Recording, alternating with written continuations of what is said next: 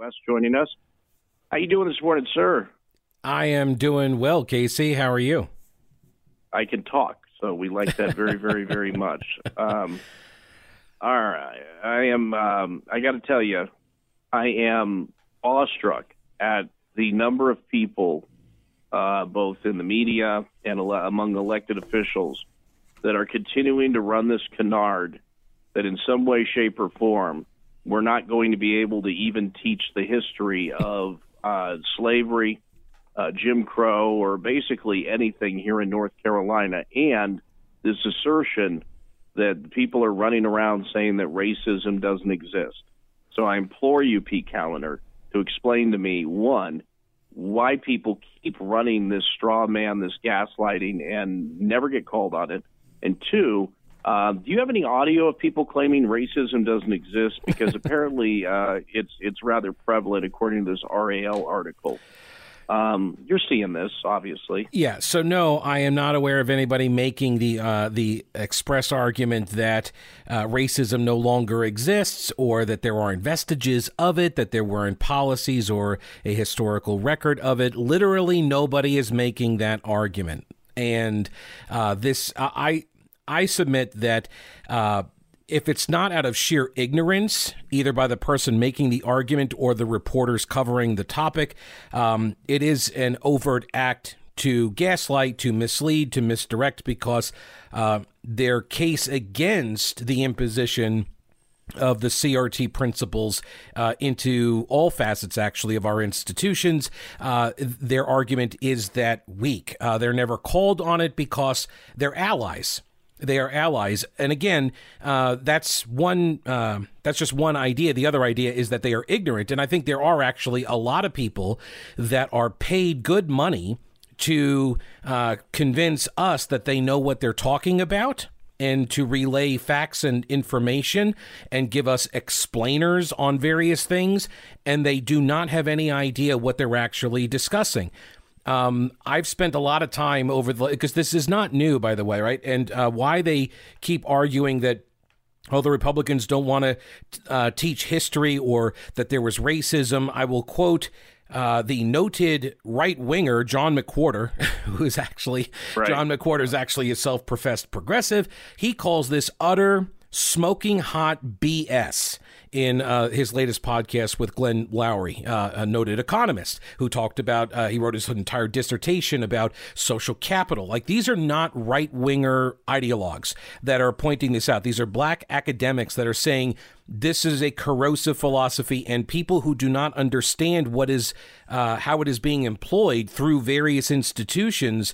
I think McWhorter said that essentially that it's like a fish that doesn't know it's wet, because they have grown up in the academy surrounded by this philosophy, and so now that it's being trotted out to the corporate executive world and such, and you're trotting it out into the schools, and parents are finally seeing this stuff, and employees are seeing this stuff, and they're like, whoa, this is not cool. And their first response was, this is totally not happening. No, it's not in the schools. You're crazy.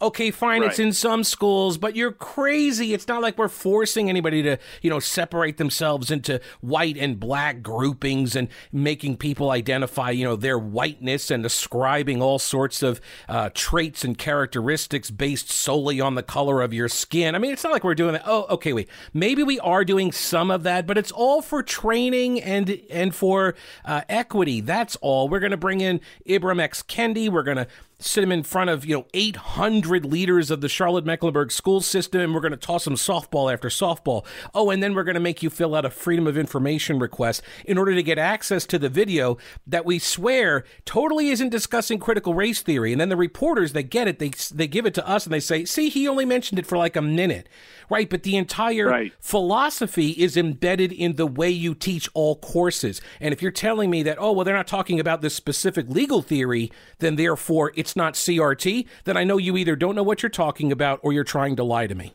Let's because I want to move through as many topics as possible this morning. Let's flip over to what is now finally hitting home for me, and that is the unfortunate loss of what would have been a highly educated and tenured journalism professor in Nicole Hannah-Jones. and her hottest of hot takes surrounding Cuba. And then I will present you with an even hotter take that Ross and I were talking about earlier this morning. But basically, among the many assertions that Ms. Hannah Jones has made was this assertion that somehow communism defeated racism in Cuba. And we've had a couple callers who found that very interesting because they seem to remember the whole tangling with the Castro and Angola and basically the decimation of black Cubans as part of that plan. I guess my question is, how sorry are you that we didn't procure her services? Well, I have a feeling, I detect a bit of sarcasm, first of all, but I also have a feeling that there is a bit of truth here in your lamentation because she would be, talk radio gold. Right. I mean, absolutely. Yeah. Right. She's going to give you all sorts of topics. And I thought it was interesting also that a fellow on Twitter, he does like a podcast about politics and music. His name is Jeff Blair. And he noted that she has not had a byline in the New York Times in like a year. She hasn't written for the New York Times in like a year. And he mentions that he doesn't tag her on Twitter. And then what happens? She comes after him saying, oh, they know what I'm working on and all this. And he's like, hey, look, I'm not the one, running searches on Twitter to find my own name mentioned so I can respond. So, yes, this is what we would be missing out on. But it's very clear that when she went to Cuba back in 2008, when, remember, at the time, Obama was, he was talking about, opening Cuba back up and normalizing relations because we were the reason why Cuba has been in poverty. It's all America's fault. And so she went over to Cuba with some journalists and she talked to people and, they were like, oh, isn't it great that, they got rid of the codified racism, the revolution. Now it has fallen short, but we got rid of codified racism. And then she later on interviews a black guy who's like, yeah, the racism here is pretty terrible. So I'm kind of at a loss as to which is the truth, Well, I just love this whole thing because I saw AOC had jumped on the bandwagon and that statement that BLM put out. And basically they're 100% on the embargo and all of that. And at no point does anybody point out that there are 190 some other nations out there that freely trade with Cuba. Right. And so, saying, well, it's just this one is a little disingenuous. When we embargo, normally we get a group together, like what we did with Venezuela as it pertained to oil. We had a bunch of countries. With Cuba, it's just us, man. And maybe there's one or two other I don't know about, but ultimately they could trade with the rest of the world. Now, you want a hotter take than hers? You need to look no further. Oh, yeah, you're going to love this. You look no further than the Socialist Party. Yeah. Wait. Who disagrees with Hannah Jones and many others and feels that it is problematic because Cuba is not attempting pure communism. Had they attempted pure communism, it would have worked. Right. So... Yes, which is this old. It really is amazing. After a century of Marxism, how many grifters and scam artists apparently just hijack all of the communist revolutions, every single one of them throughout history, and never implement real, true communism or socialism. It's kind of sad, really. Like, at some point, you got to wonder, like, is it you, Marxism? Is it you guys? Because if everybody keeps taking advantage of your philosophy and implementing not really tried socialism, then, I don't know, maybe there's some fatal flaw in the ideology that keeps ending up with the same result. It's like picking the bad guy or gal that you're always attracted to a particular, archetype in the dating world. I don't know. I don't know what to make of it. It's some sort of psychological thing. It's got to be. That's the only thing I can think. Although I will note, why is it always the case that in all of these people who are promoting critical race theory, because there is this connection here, critical race theory and Cuba, you scratch away the surface on these people, and it's always the same philosophy underneath all of it. Why is that? How come it's always Marxism underneath all of these types of movements? I'm sure it's a coincidence, and you're reading too much into this. So.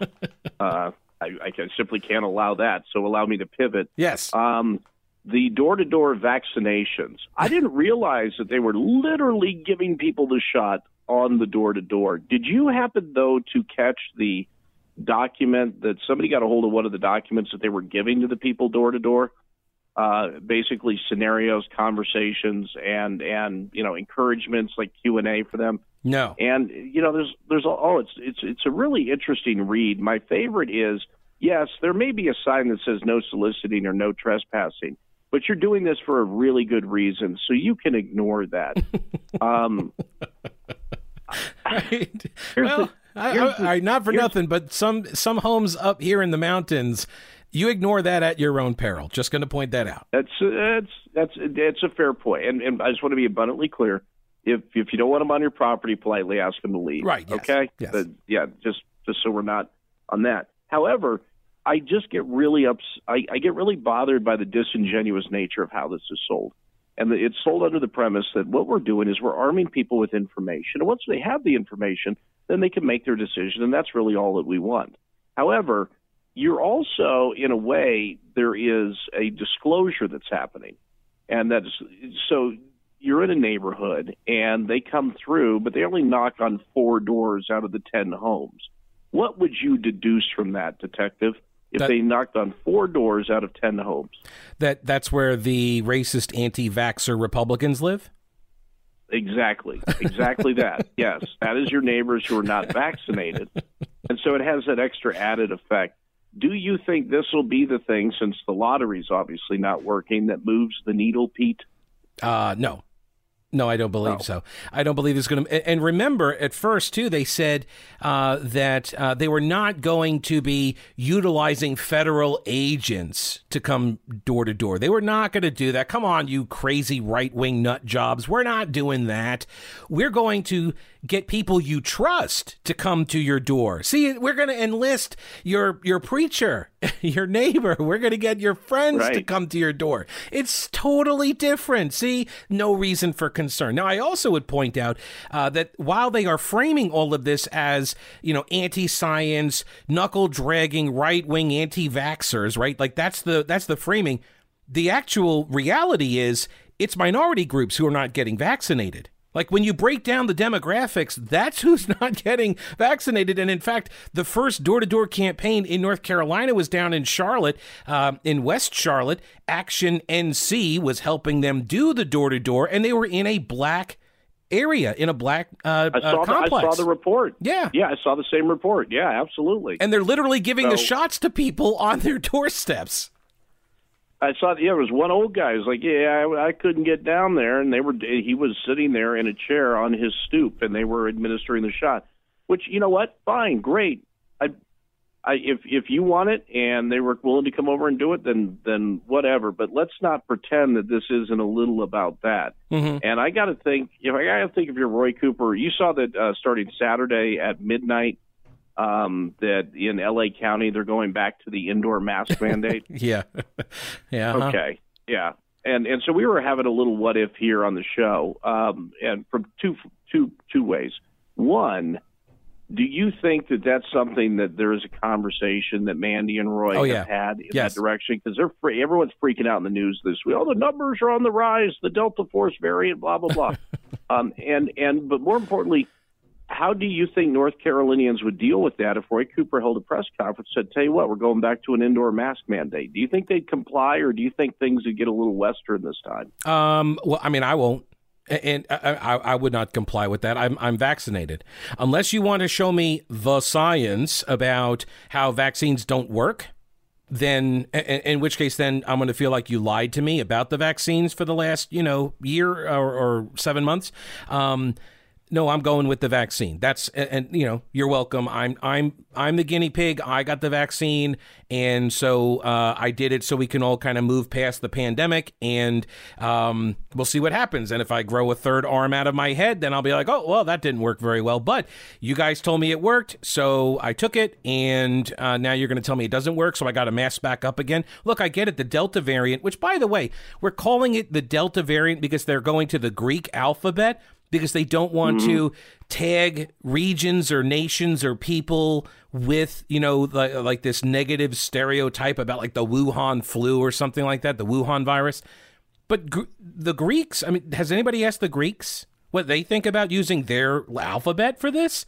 I don't know. I thought about that the other day. I'm like, that might seem a little, I don't know, kind of racist-y against the Greeks. Yeah. No, maybe discriminatory. Anyway, this Delta variant is far more, contagious, but it's not as deadly. So, everyone, wants me in the media. They, because if you're not scared, we're not doing our job. But, I don't understand why I'm supposed to be so terrified of the new, more contagious variant if the case fatality rate on the variant is way, way lower.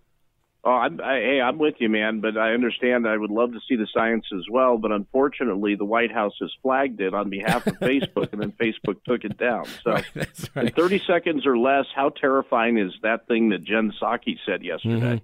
There is a word. I'm trying to remember what the word is. I think it starts with an F, and it describes a system, a political system, an economic system, if you will, where the government doesn't do the thing itself. It rather enlists the private sector to carry out its will, either through bullying, pressure, or regulations. I'm trying to remember what that word was. The left was all about this word pretty recently, and I just can't remember what that is. I don't know. Well, as it currently is defined, Xanadu in their mind, I guess. Right. But we'll leave it there. But if you want more from Pete, you can get it online, PeteCallenderShow.com, PeteCallenderShow.com. Make sure you follow him on Twitter as well.